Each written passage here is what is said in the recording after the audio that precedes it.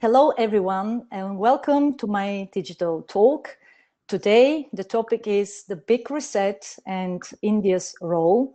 And I have a very distinguished guest with me, Samir Saran. Samir Saran is the president of Observer Research Foundation, one of Asia's most influential think tanks. He curates the Raisina Dialogue, India's annual flagship platform on geopolitics and geoeconomics, and chairs India's annual conference on cybersecurity and internet governance. Samir Saran is also a commissioner of the Global Commission on the Stability of Cyberspace, member of the South Asia's Advisory Board of the World Economic Forum, and a part of its Global Future Council on cybersecurity. Welcome, Samir, and thank you for joining me for the next 60 minutes. We have a very challenging task, and that is to cover the global power competition, the big reset, and the current geopolitical and geoeconomic constellations. But first and foremost, we are still in the middle of a COVID-19 outbreak, and I would like to ask you the question, how is India actually coping currently with the COVID-19 pandemic? And what are the estimations for India's post-COVID-19 economic recovery amid fears of Great Depression worldwide? No, thank you for having me, Velina. I've been following your work and that of your institute. I was lucky enough to visit your institute a few years ago, and I've been a big fan and admirer of the work you do. We, of course, have also hosted some of you at the Raisina Dialogue. And I hope that in the digital world, our partnership will get only stronger. So thank you very much for having me. India and the pandemic. I think it's still early days. We have done rather well in terms of slowing down the speed of the spread. The period that the infection is taking to double has been slowing down. We have to be careful as we begin to open up the cities and economy again. And I think we are entering a critical month. The next 30 days are going to be extremely crucial and perhaps may decide the India story as far as the pandemic is concerned. But for a country which has very meager resources, we are a country with per capita income of under $2,000, and we have a health system that is overstretched. For a country like India, we have done very well.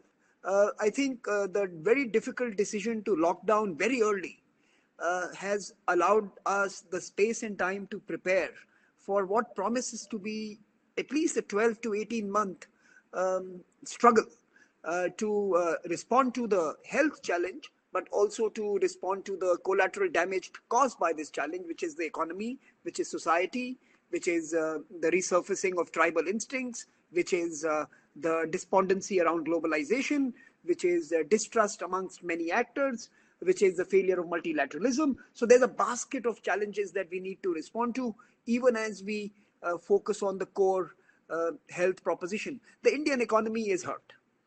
We have seen 30 days of literally no activity. I think somewhere in the end of March to now, say the middle of May. So it will be a good 45 days of a very, very, very strict economic lockdown. And clearly, we would have sent back millions of people into poverty at the end of the struggle. We have been lifting close to 25 to 30 million people out of poverty each year. We are going to suffer some setbacks. We took a decision that protecting life was more important than protecting pure economics. I hope that in the coming months, we are able to begin to pay attention to the economic dimension as well, because I think if we don't have a robust economy, or at least an economy with some promise, we would have lost to the pandemic in any case. We will have to find a way of coexisting with the pandemic over the next 12 to 18 months, protect our people, and of course, nurture the economic outcomes and outputs as well. Mm-hmm. Okay, so we also witnessed in the last 2.5 months that the COVID-19 outbreak was basically the first global challenge that, took place without serious global US leadership. And even the European Union as an institution, representing the key European powers, has struggled to distribute resources between its member states at the initial phase of the outbreak. And now many of these member states are also recognizing a certain reliance on China, result of expediency and naivety, as you called it. And even our top diplomat, Josep Borrell, just recently made the same statement about the European Union being sort of naive about the rising power China. So this weakened transatlantic core that is certainly here has basically revealed its weaknesses, its weak spots, but mostly affecting the international liberal order, is likely to slip further in relevance in the post-COVID-19 world. So I would like to ask you to describe your view on this so-called big reset. How do you see it? Are we going to face a long-lasting systemic rivalry between the current sole global power that is still the United States and a rising second center of power that is China? How will this fast-changing and basically rapidly evolving balance of power equations between China on the one side and still a US-led Western Hemisphere look like in your eyes? I want to go in order and respond to your, I think, three parts. The big, larger global system, the G2, which is American-Chinese rivalry, and what does Pax Seneca, or the arrival of China, really mean for all of us. But I don't see a Western Hemisphere anymore. And I'm going to be a little provocative. I see only two spheres. I see a receding American sphere, and I see an increasing Chinese sphere. I don't see the Western Hemisphere. I think the writ of Beijing pretty much now runs into Brussels. I think you can see the supercontinent pretty much is dominated by the Belt and Road and Chinese politics and economic decisions. And you see, again, Brussels turning away from American influence. So in Brussels itself, you see the rise of China and the recession of America. And I think what we are really seeing now is a entanglement between these two big actors whose outcome is still unknown. I think Europe is no longer an actor, as this crisis tells us. It is being acted upon. This is an inflection point for three important 20th century actors. The first, of course, is America. I think in 2009, we saw the end of Pax Americana. The unipolar moment disappeared in 2008, 2009 with that last financial crisis. It started with the Iraq war, but perhaps by the time we reached the financial crisis, it was well and truly over. America was unable to by itself solve the biggest challenge the humankind had faced, and it required to create a G20 and devolve power to a much wider set of actors. The rise of multipolarity can be traced back to that particular period. Will 2020 and the pandemic be the end of America as the leading superpower of the world, and will it now have to formally cede space and allow China to dominate parts of the global system that were earlier its prerogative? I think that's the big question. So it's an inflection point for America. Can it bounce back? Can it become internationalist again? Can it get over its own domestic politics? Can it look beyond its nose? And can it become a proactive and a beneficial actor in the global system? The second, of course, is the European Union. That was a second big actor in the later part of the 20th century, early parts of the 21st century. It struggled in the recent years in terms of its expansion and the politics that the expansion brought with it. And it was unable to reconcile the differences not only between the East and West of the European Union, but also between the North and South. And it was anyways under certain pressures. The pandemic may pretty much signal the end of a cohesive European Union unless it takes some dramatic decisions now. And what you see happening in terms of Germany and the ECB, or what you saw earlier happening in Poland versus the bureaucrats in Brussels, you are seeing a very loud but a very vicious political landscape emerge. And I think European Union, again, it's in an inflection point. Either you will see the 17+1 become the most dominant grouping, or EU will come back supercharged with a determination to be a more political an actor than it has ever been. Because I think as a norms, the idea that you would be a norm empire of norms or a superpower of norms is behind us. This is a world of hard power. You need money on the table, you need political muscle alongside it, and then you will be able to navigate these turbulent times. European Union has a call to make. The third, of course, is Russia. And I think it itself is facing a very important decision point now.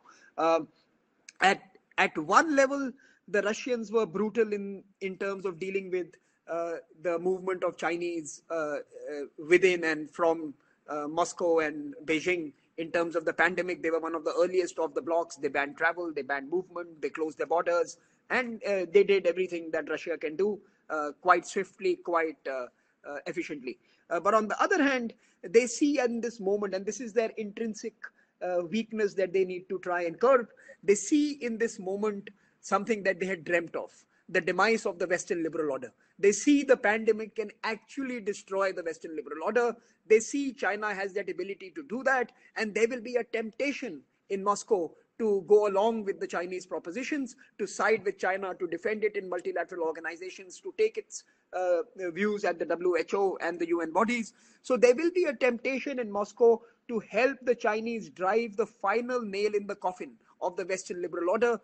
But I keep telling my friends in Moscow that this is to your detriment. Once China has driven the nail in the coffin, you are next.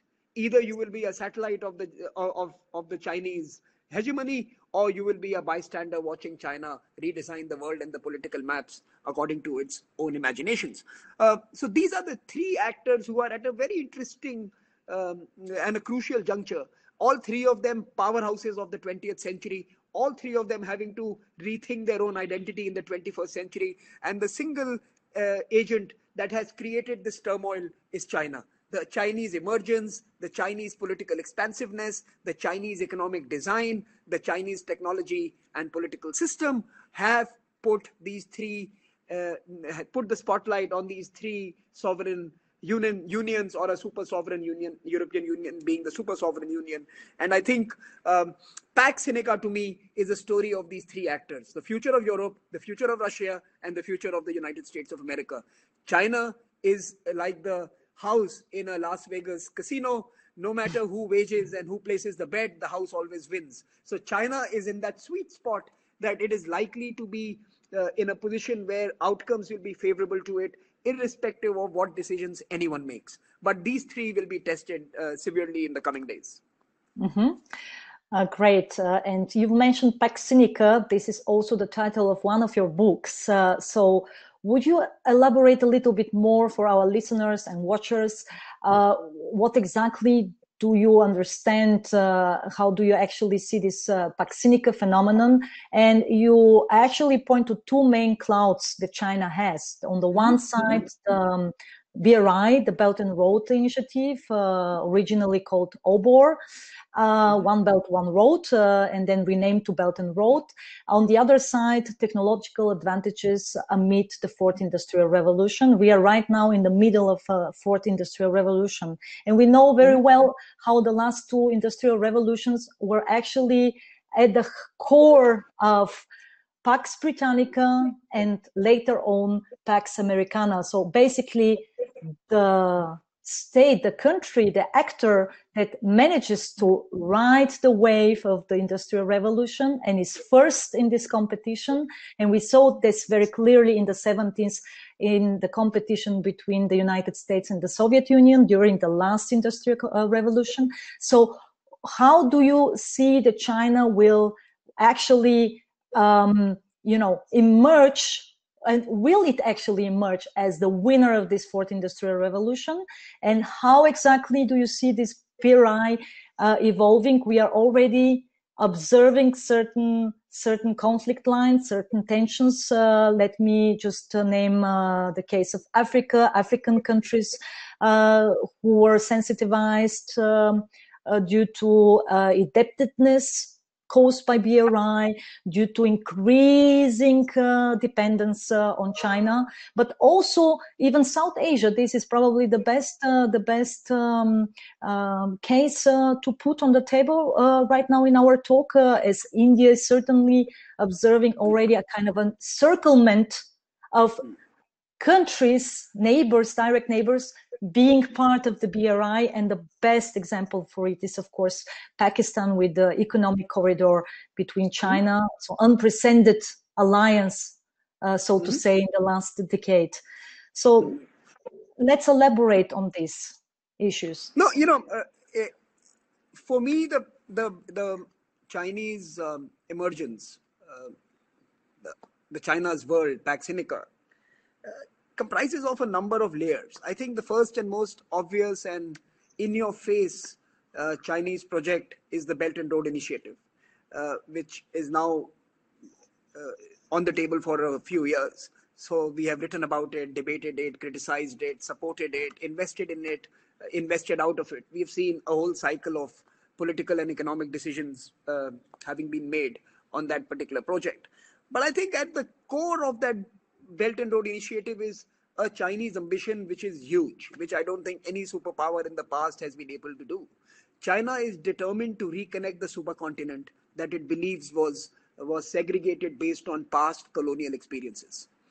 As far as China is concerned, the large supercontinent comprising of Europe and Asia is its playground, is its normal, natural, organic area of influence, area of trade, area of political activity. And as far as the Chinese are concerned, the Middle Kingdom is doing no wrong if it seeks to be part of all the politics and economics and trade and cultural activities that happen in this particular supercontinent. So I think that's the one big Chinese project where it is connecting, integrating Brussels into Beijing's sphere of influence.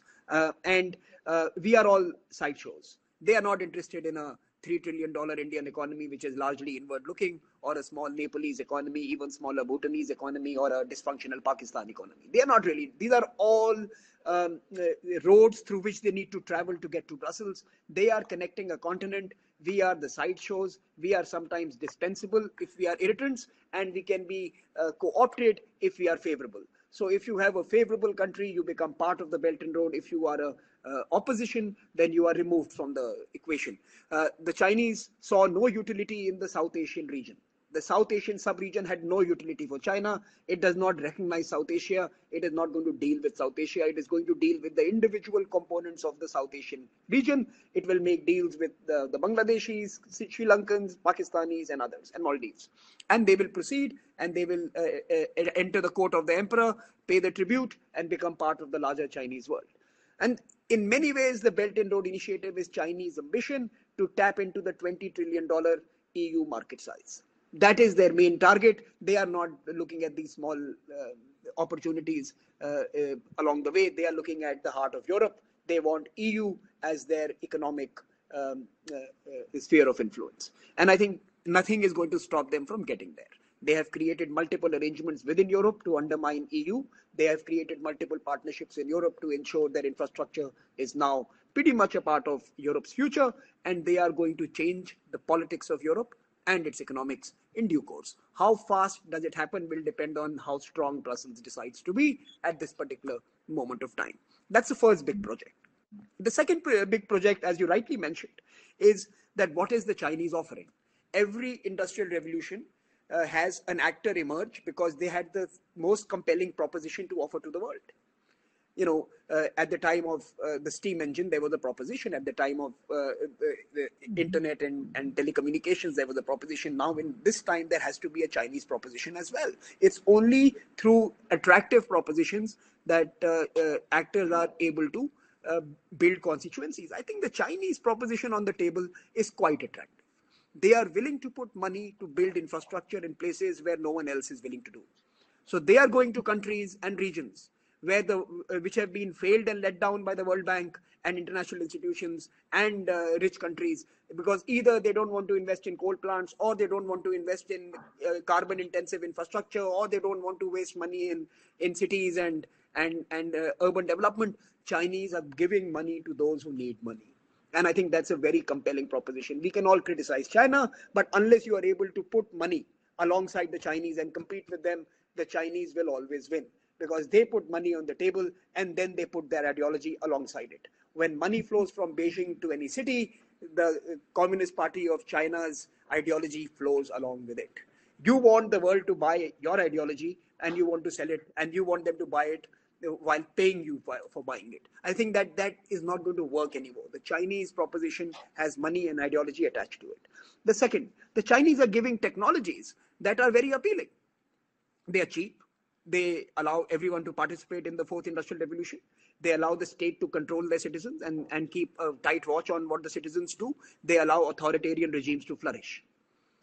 Everything that the liberal order, so-called liberal order, is unable or unwilling or incapable of doing, the Chinese do it at a very low price point.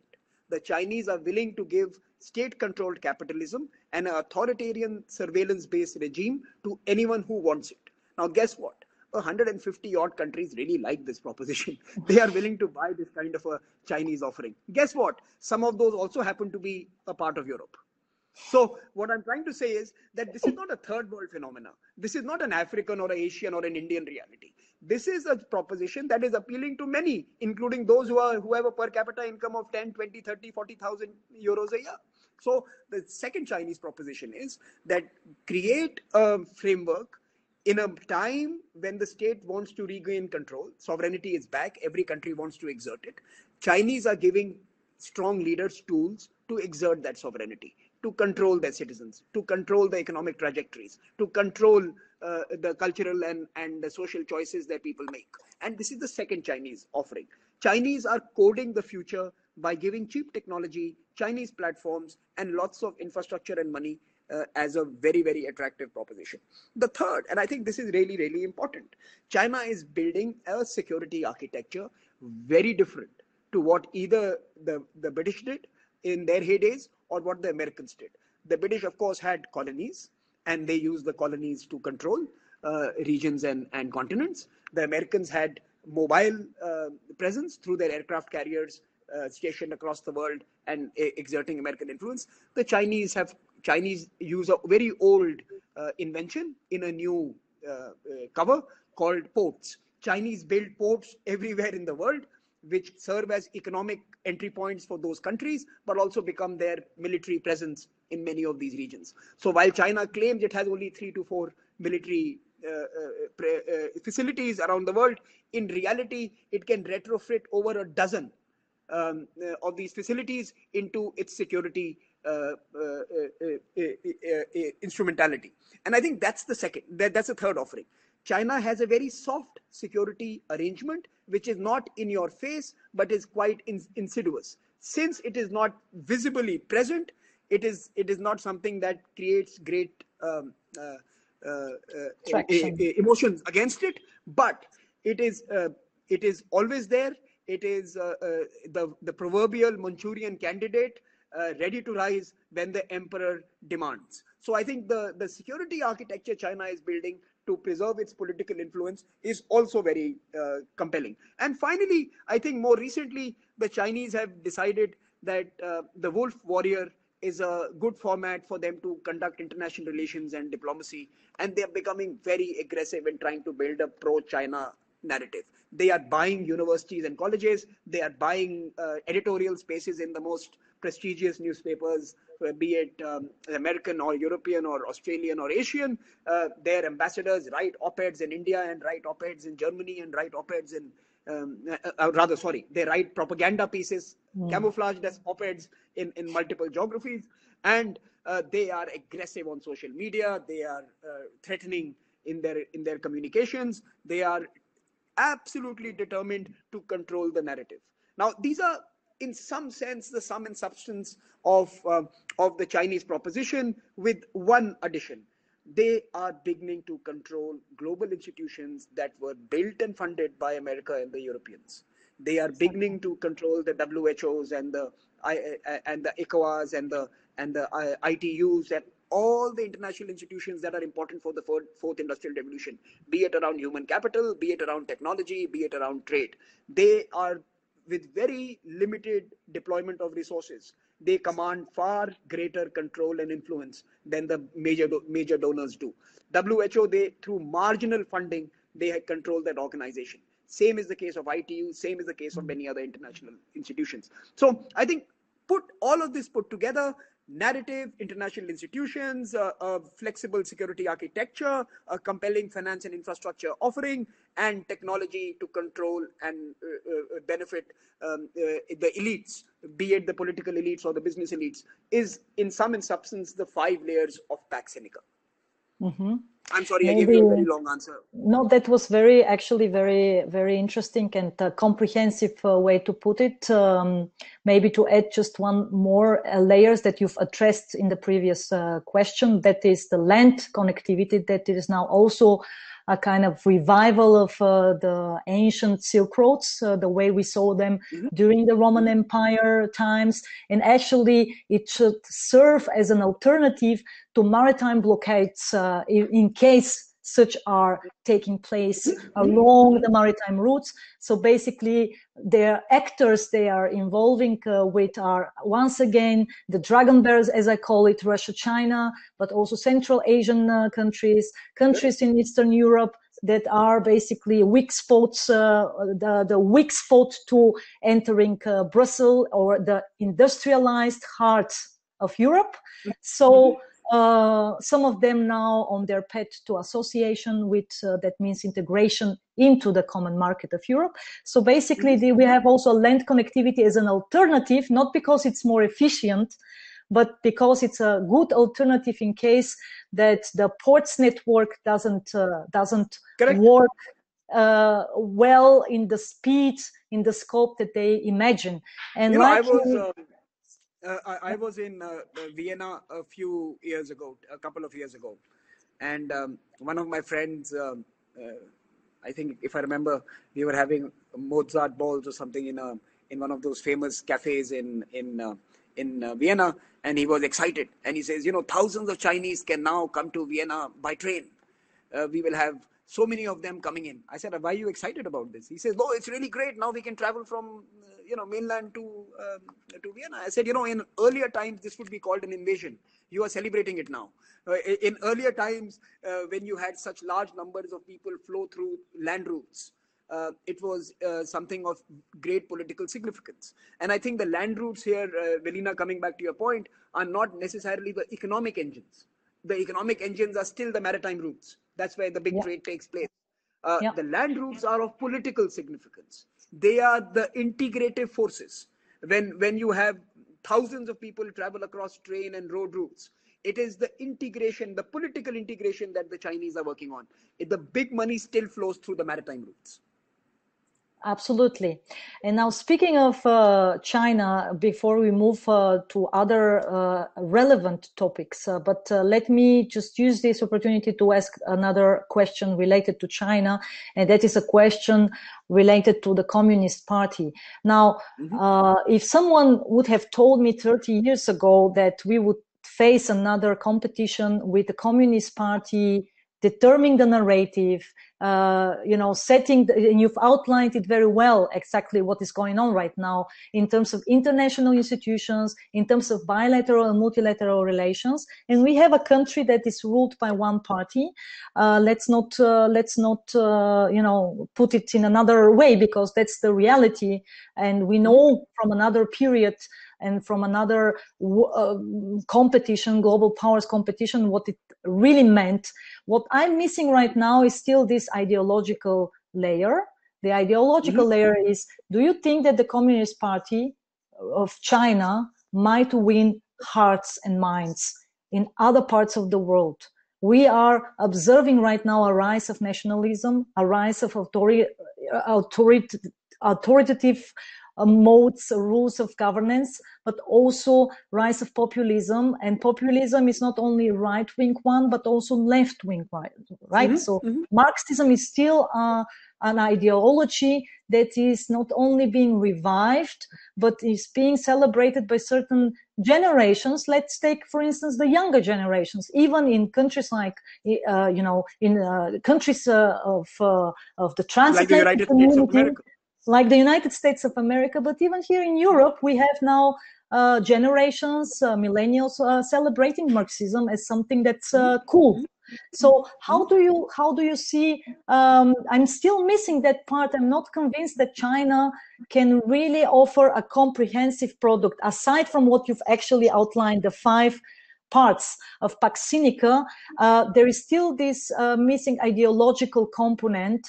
And do you think that they will manage, I don't know, through technological progress, like adding some new apps, how cool it is to be a Marxist and having, I mean, is it enough to have a t-shirt on Marx and, while having your iPhone and, using your laptop, but still being, a Marxist whatsoever? I mean, I'm trying to not be sarcastic about it, but as someone coming from Eastern European country that have witnessed what this ideology really means, it's hard to struggle, with being serious about, about this ideology. But on the other side, things are really serious. I mean, it's and you've described this in your works.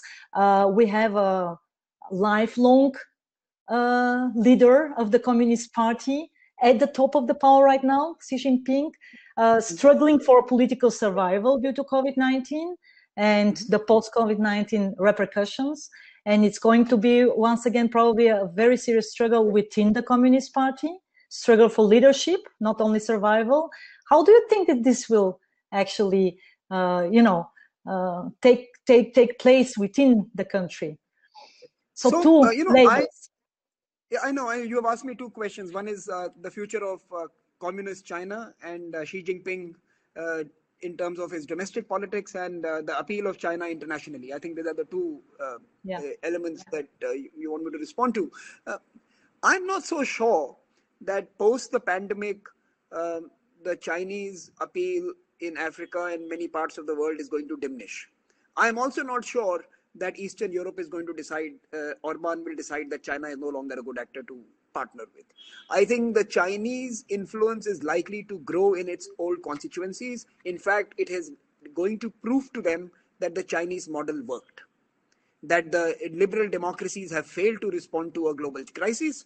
My system works. The emperor is going to tell his friends that if you were to have adopted my way of managing things, then yes, we were welding people into their homes, we were shutting down cities dramatically, we hit the numbers of death and infections, but we controlled it. We are back on our feet, we are growing again, we are the factory of the world, while the rest of the world struggles to get their life back to normal.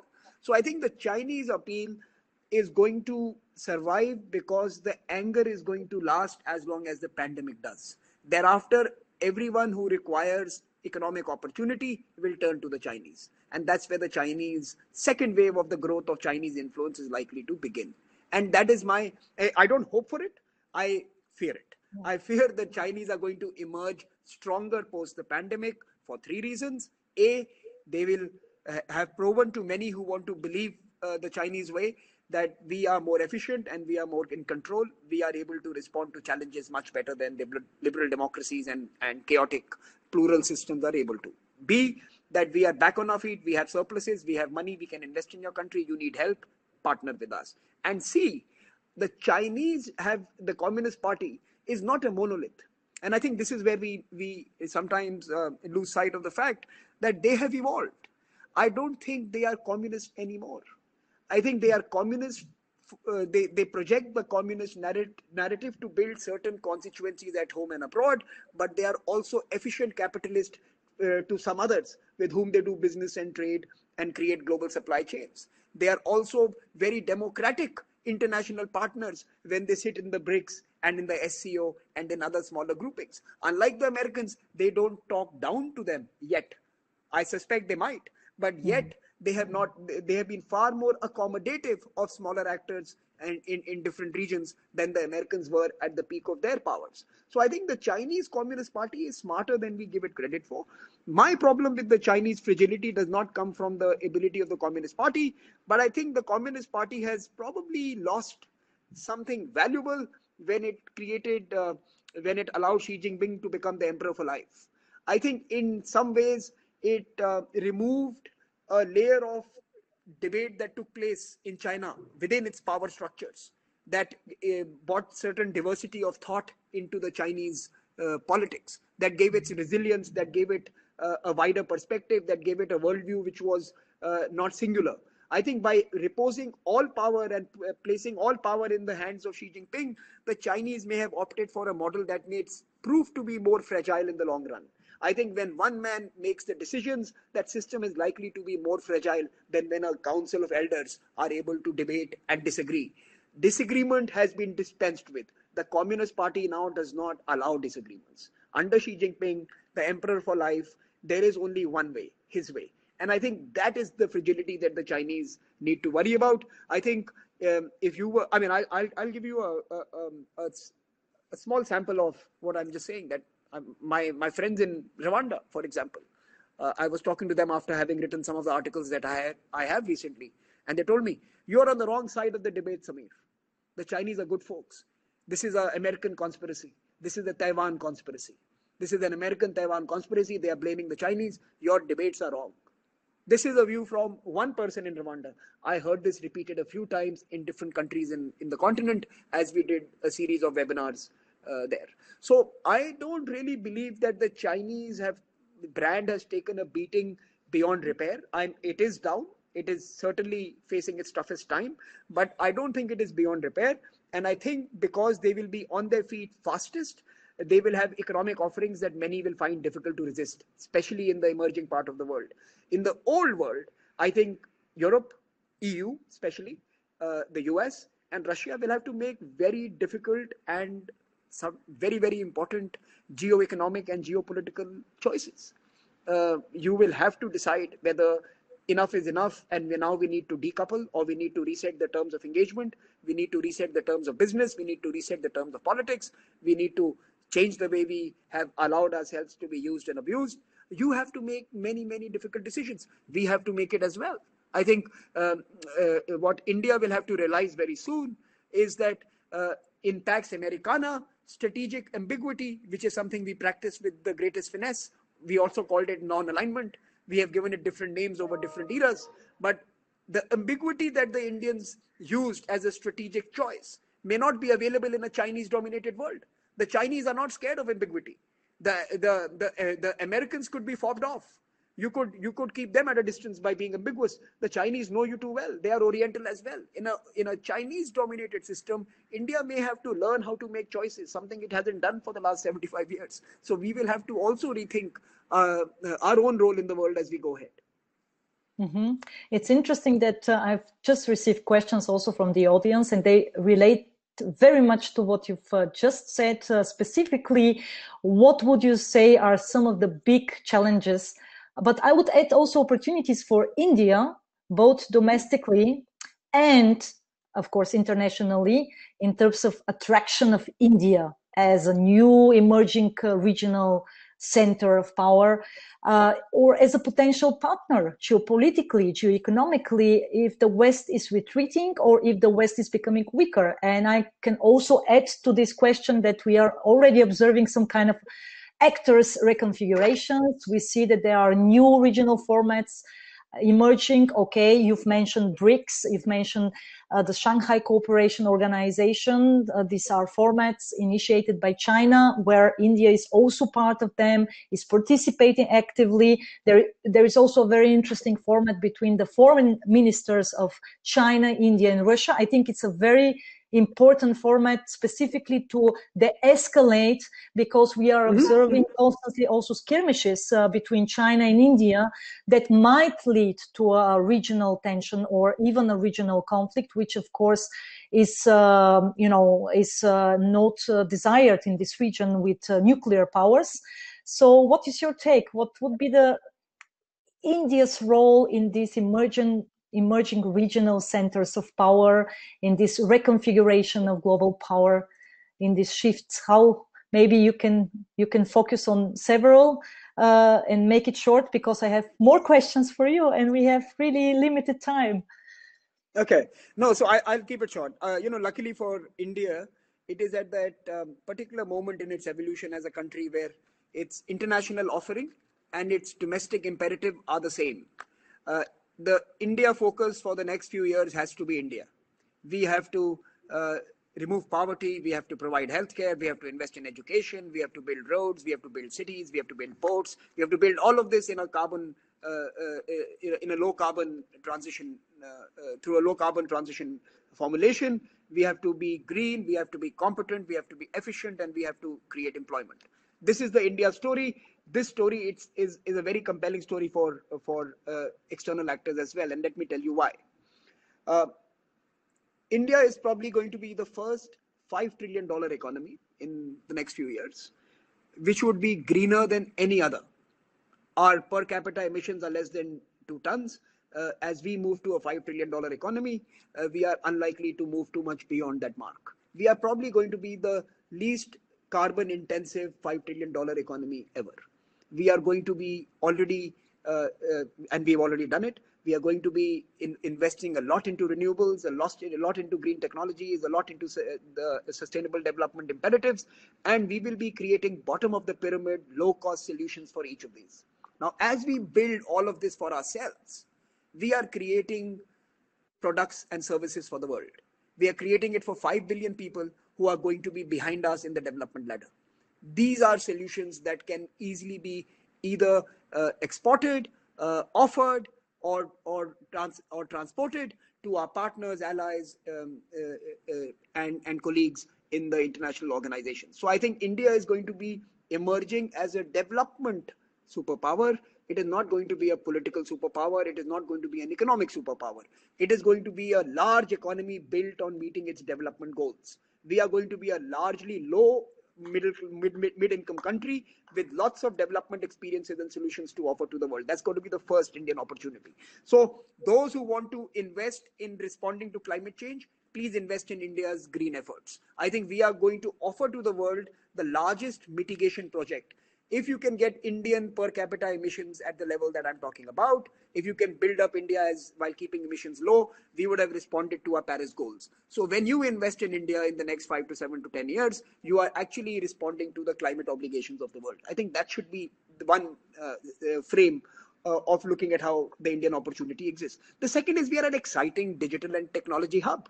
India is going to be creating non-US tech and non-China tech billion people plus platforms. There are only 2 other geographies which have over 1 billion users: the FANG in China, in the US, and the BAT. Sorry, BAT is a bad word, but unfortunately, Baidu, Alibaba, and Tencent are called the BAT system in China. You have these 2 big platforms. One is owned by capitalists, other is owned by communists.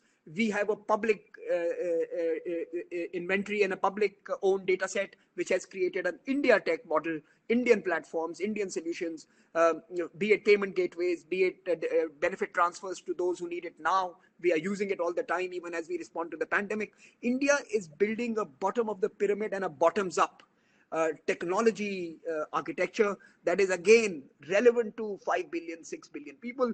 As a friend of mine says, that America and Europe innovated for the top 1 billion. India is building innovation for the next 6 billion.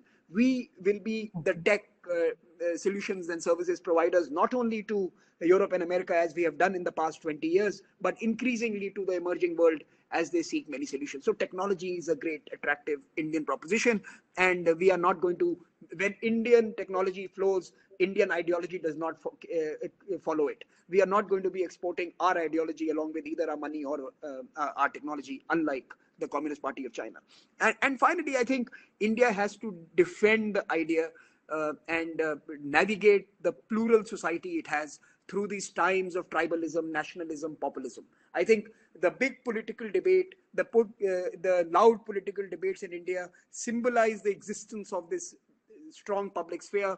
The current response to the pandemic confirms to me that irrespective of the social media tweets or the Facebook posts, the states and the center are working together. We see far greater political coherence in real as we respond to the crisis than we see on social media through their spokespeople. So I truly believe that if we can do this, if we can become a development superpower, if we can grow our technology offerings for the world, if we can become this $5 trillion economy and a $10 trillion economy thereafter, by retaining our plural and democratic characteristic, we can give the world an alternative. The world has only seen authoritarian countries emerge. A democratic plural society has not grown in the post-war period. We will be the first large post-war plural democratic society to emerge. That itself would strengthen the idea of a liberal order. It may not be the Western style liberal order, it may be more Eastern in ethic, but it would be a liberal order nonetheless, very different from the communist offering. So I know many of these are optimistic, but these are times when you need optimism. You need to believe in a target to chase, and this is something that I believe is what we should be chasing. Yeah, yeah. What you've described and outlined as strategies for India, and I really wish some of these strategies to take place and to be fulfilled, because I see a great potential also for the bilateral relations between Europe and India, between the European Union, the institutions, but also between the European Union member states and India, not only based on common or shared values or norms of international behavior, but also, because of democratic order, because of understanding of market economy, and so on and so forth. But these outlined strategies would require another phase of globalization. And you coined the term of gated globalization. And let's be honest, even prior to COVID-19, we were already in a cycle of deglobalization. We had a stagnation of global trade already taking place since 2012, 2013, as a result of the global financial crisis. We had economic slowdown. We had recession trends already prior to COVID-19. So my question to you is, do you think that we are going to face another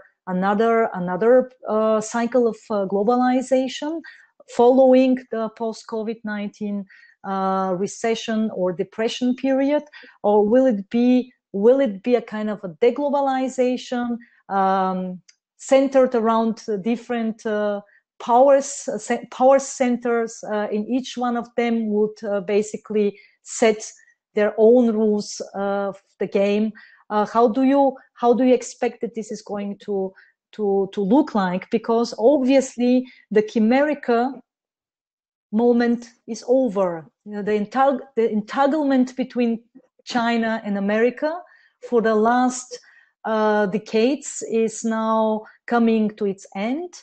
We are observing systemic decoupling that has been already taking place once again prior to the COVID-19. So the virus outbreak is an accelerator of processes, systemic processes that were already taking place. And for all these grand strategies to take place, there will be a certain set of supply chains needed. So how do you see this? How is this reconfiguration of global supply chains is going to take place? And obviously there will be a role for India, there will be a role for the European Union. We are already observing increasing presence by India in other continents, aside from South Asia and aside from Asia, actually, right? How all of this come together? No, I think that's a whole book there. It's a whole book there on the new shape of the global order. Let me try and just share a few thoughts on that. The first, of course, is that you're right. For the first time in the recent past, we saw the loud street, the Wall Street, and the global elites all reach a conclusion that globalization in its current form was not necessarily something that they aspired for. Everyone had some degree of despondency with the current format of globalization. So you had people on the street who believed that they were left out of the benefits of globalization. There were countries who believed that they were discriminated against because of globalization. There were elites who believed that they were not necessarily benefiting from investing into globalization. And I think the pandemic is going to only catalyze this sentiment further. I think what we see emerging now will be gated globalization, and that's the term I have put. I don't believe that the genie can be put back into the bottle. I think we are a largely interdependent world. We are now going to use filters, and we are going to use political filters to restrict certain kinds of flows and catalyze other kind of flows. We are going to enhance engagement with certain geographies where there is political trust, and we are going to divest ourselves of certain other geographies where there is no trust. It is unlikely, as far as I'm concerned, if I was a policymaker in Europe, to allow my entire pharmaceutical and medical futures to be dependent on mainland China in the future. I don't think any Western European leader is going to visualize a future like that. They're either going to build stocks, or they're going to diversify their options, or they're going to invest in other partners as well. So I think globalization as we knew it, which was what I call the hippie globalization from West Coast of the US. Everyone believed in this, techno optimism. The world would be nicer. We are all connected. Global village. I think that period is over. We have realized that we all live in our own villages, in our own context, and we have our own insecurities, and we have our own needs. And when push comes to shove, the other village is not going to send us his ventilators. We have realized it. In a very, very cruel fashion, we have realized that the ventilator has the name of the destination where it is going to. So we will have to rethink some of the formats of globalization. Interdependence is not going to end. We are going to, in fact, catalyze certain pipelines, and we are going to stop the flow in certain other pipelines. That's the new format of gated globalization, that there will be someone at the gate deciding what is the engagement, the terms of engagement, the trust of engagement, and of course the benefits of engagement. The whole idea of casual, happy globalization that dominated 25, 30 years of my life that I was growing up in is now possibly behind us. Globalization 5.0 is probably going to be very different. The fifth edition of globalization may well see filtered globalization, or polarized globalization, or partial globalization, or gated globalization, as I've called it in my recent paper. And I don't see any reason that in this new format of globalization, EU and India should not be one of the two poles that define the new terms of trade, engagement, finance, and benefits. And I certainly truly believe that if the EU has to remain a relevant political order, union, India has to help in defending it. EU needs India if EU is to be solvent. India needs the EU if India is to be solvent. I think we have to first realize that beyond the values and beyond the trade, beyond the FTA and beyond the maritime exercises, we need each other on an existential basis. If we are not with the EU, Brussels and Beijing will have a broadband connection. We need to be in the EU to give EU an option. And EU needs to be in India to give India that option, that political space to maneuver. I think we are each other's political space to maneuver. It is high time we recognize that we are dependent on each other for existential reasons. Forget the high brow stuff around values and global trade and climate change. We need to survive, and hence we need to be together. I think that's the first important driver of our relationship going ahead. The second, luckily, even as we work together to survive, there are certain areas that come up where we are ideal partners. Now, if India was to embrace this green transition as its recovery model, if the green stimulus was to become the Indian future, this fits in with the European declarations of wanting to invest in zero emission and green transitions. Now, here you have the world's largest mitigation project called India. And here you have the world's largest market that wants to go green. Why should there not be a direct and strong and robust economic and trade relationship to make this happen? Why is it that the long-term savings and pension and insurance funds in Europe are not deployed to help India navigate this? So I think this common areas are quite apparent, whether it is green, whether it is a non-US, non-China technology option, whether it is the middle power-based normative frameworks that should manage the world of the future, whether it is not having to choose between the devil in DC and the emperor in Beijing. I think we need to work together to create a sensible multilateral system that is being perverted by the two largest powers today. India and EU also need to work together to balance a world which is currently quite whimsical. So I think that's the second area. the future of multilateralism will depend on how closely we can partner together, the middle powers, be it EU, be it India, be it Japan, be it Australia, be it some other countries as well. So I think we also have to form the undergirding of the new global governance architecture that will likely emerge in the future. So be it technology, be it climate change, be it multilateralism, and of course, be it our age-old civilizational links, there is a lot going for our relationship. We also face similar challenges. Middle East is important for both of us. We have millions of people in the Middle East. You have millions of people from the Middle East.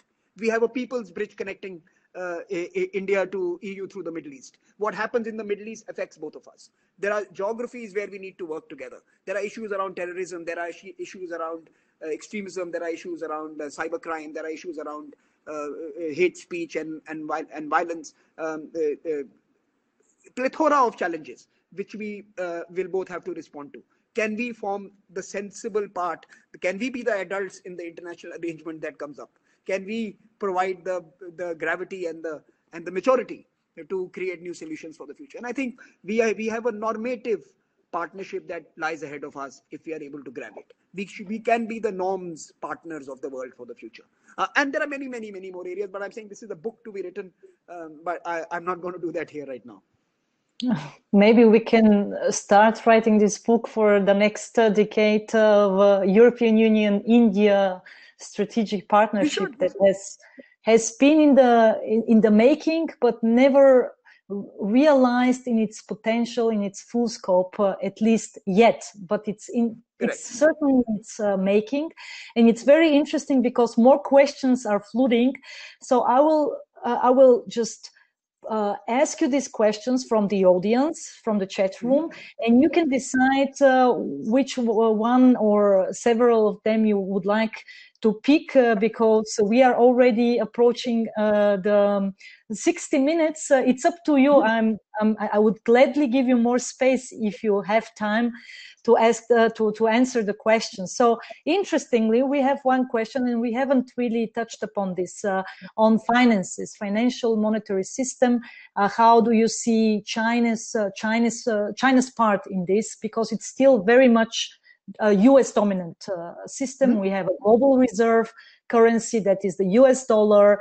I mean, if we take the traded yuan, it's just 3-4%. It's really insignificant, and we don't have an alternative currency as a reserve currency. So we still have this in place. So how do you think that this is going to affect the transition of the global system? Like you've put it, we are observing the end of the unipolarity moment and are in the middle of transition, but still financial and monetary systems are very much dominated by the United States and by the euro-dollar system. Basically, this was actually the reason why the last time, 10 years ago, after the global financial crisis, there was not much bigger evil happening, meaning the collapse of the whole system, right? Because of the currency swaps and the swap lines between the Federal Reserve and the European Central Bank. So how do you see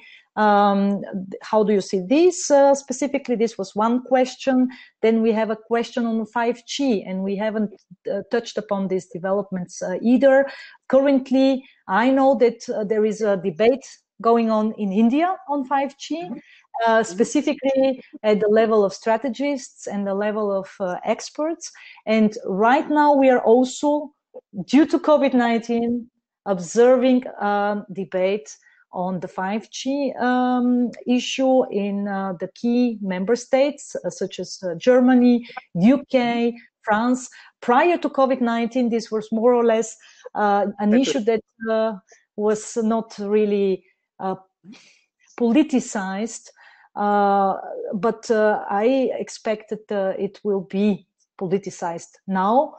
So there is a question on 5G, and then there is a question on India's reliance.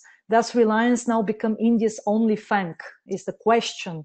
And then we have a question which I think is very, very interesting, and we haven't touched upon this either because of lack of time. That is the question of manufacturing hubs.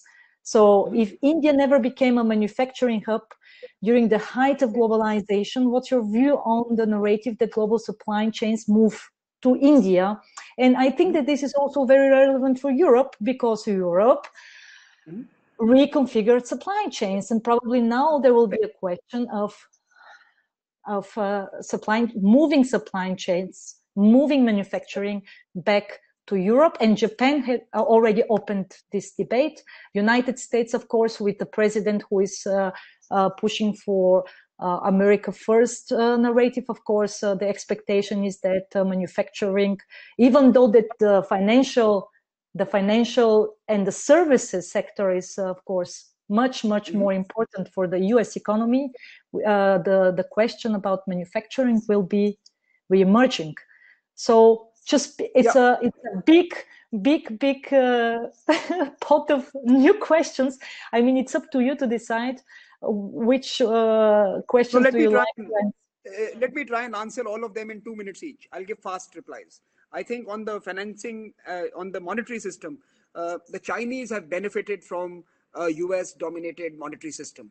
The Chinese have created the equivalent of the World Bank, so they give big loans from AIIB and from the NDB and through their other export-import banks. They give it to countries who are unable to pay them, and then the American-led monetary system comes and bails those countries out. So the Chinese give the loans, and the American monetary system, the IMF, comes and bails those countries out. China is winning both ways. They buy into the sovereignty of the country they lend into, and the solvency of the country is managed by American dollars. So every taxpayer in Europe and America is underwriting Chinese debt diplomacy. Chinese debt diplomacy is based on IMF bailing out the countries they loot.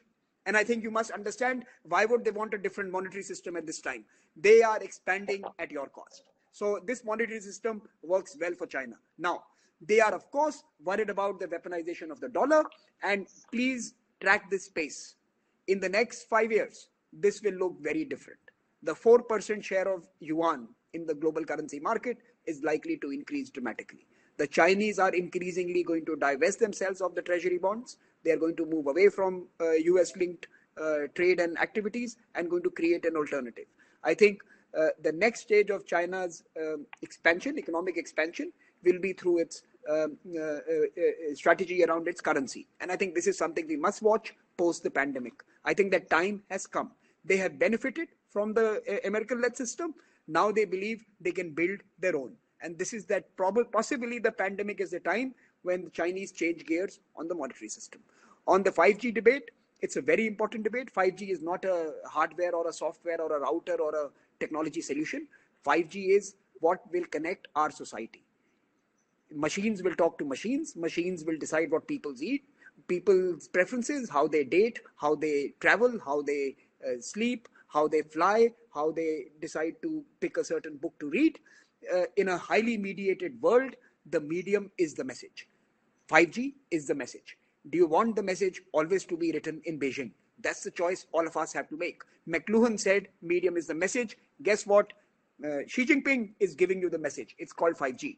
Decide whether that's the only message you want to receive, or do you want a system where multiple messages can thrive. And I think 5G has to be looked at in that way. It is going to code human activity, human endeavor, human choice, human interaction forever. 5G, 6G, and thereafter, we are going to be in a very new space. All of us must be careful. It is not good enough to say, don't take from China. It is equally important to create an alternative. Have we, as a liberal system, invested enough in building a 5G alternative? I believe we have made some progress, but I also believe that we have underinvested in creating a democratic 5G proposition. It's time to do that. May this pandemic wake us up to the challenge of news manipulation, truth manipulation, and information manipulation at a scale that we cannot even imagine in our very simple minds, once predictive technology and autonomous systems riding on 5G and 6G networks decide to tell us what the world looks like. I think we need to be very careful about this. On the manufacturing hubs, I tend to disagree. I think the Indian manufacturing story has been, it has been patchy. Now, we may not have been able to create the low-cost mass manufacturing export units that China was able to, simply because it could ask villages to vacate a piece of land. It could pass legislation that would connect the manufacturing site with the port. It would run special trains and create industrial policies, cater to its industrial projects. India, being a democracy, was not able to do that. We had civil rights groups and civil society groups and political parties and a media that would oppose anything that would seem like government encroachment. That did not allow us to build these huge low-cost manufacturing facilities. But we did well in the higher-end manufacturing. We are a very sophisticated petroleum and petrochemical industry. We are one of the world's largest exporters of refined products. Someone was telling me every 10th or 12th car is basically using Indian gasoline. Every few aircrafts are flying only on Indian aviation fuel. Most of your plastics and polymers and sophisticated petrochemical outcomes come from Indian petrochemical plants. Our auto sector, our auto component sector works with the Mercedes and the European car factories. So I think our story is not a one gear story. We may not have performed well in creating mass manufacturing complexes, but we have certainly done well in many sectors, and we punch above our weight in those particular sectors, be it pharmaceuticals, be it technology sectors now, be it oil and gas and petrochemicals, be it certain complex engineering and industrial units. We do well in those spheres. And I think in the fourth industrial revolution, many of our skills that we have are directly applicable. So much of what we have built ourselves as a country for can be accelerated if we are able to invest in human capital, invest in education and health, and we can actually build the nerve center, the products hub and the services hub, the platform hub for the free world out of India. And in that sense, while we may not immediately benefit from the companies which are leaving China, and they may still prefer to go to Vietnam and Bangladesh and other alternatives, I think over the next 5 to 6 years, if India gets some of its policies right, it is but natural for a market of our size to be able to attract very large future industries into our geography. And I think we should be working on the medium to long-term play. We should not be making mistakes by trying to pluck one or two companies who are leaving China at this moment and then disappoint them. We should be ready to host them, to make sure they thrive and succeed in our geography before we hoard them into our country. I think this government is acutely aware of this, the current dispensation, and hopefully we will see in the next few months a series of measures that make certain kind of manufacturing attractive in India. I suspect the future of mobile phone manufacturing may well be an Indian story as well. Did I miss anything? Okay. I think I've tried to cover all of it. Think that we've covered more or less the questions, and I think that we've stayed online for 70 minutes without any disruptions. Internet connection was great between Europe and India, and I'm so glad to have had this opportunity to talk with you in a digital way. Hopefully you will be a guest, a public speaker once again in Vienna, and will be coming to Europe once again very soon once the COVID-19 pandemic is over. And I'm really, really thankful for your open, transparent way of dealing with all of these issues. So these are very complex topics, and I wish you and your team in India much success. Stay all safe and sound. Thank you very much, Samir. Thank you, Velina, and please stay safe. Thank you.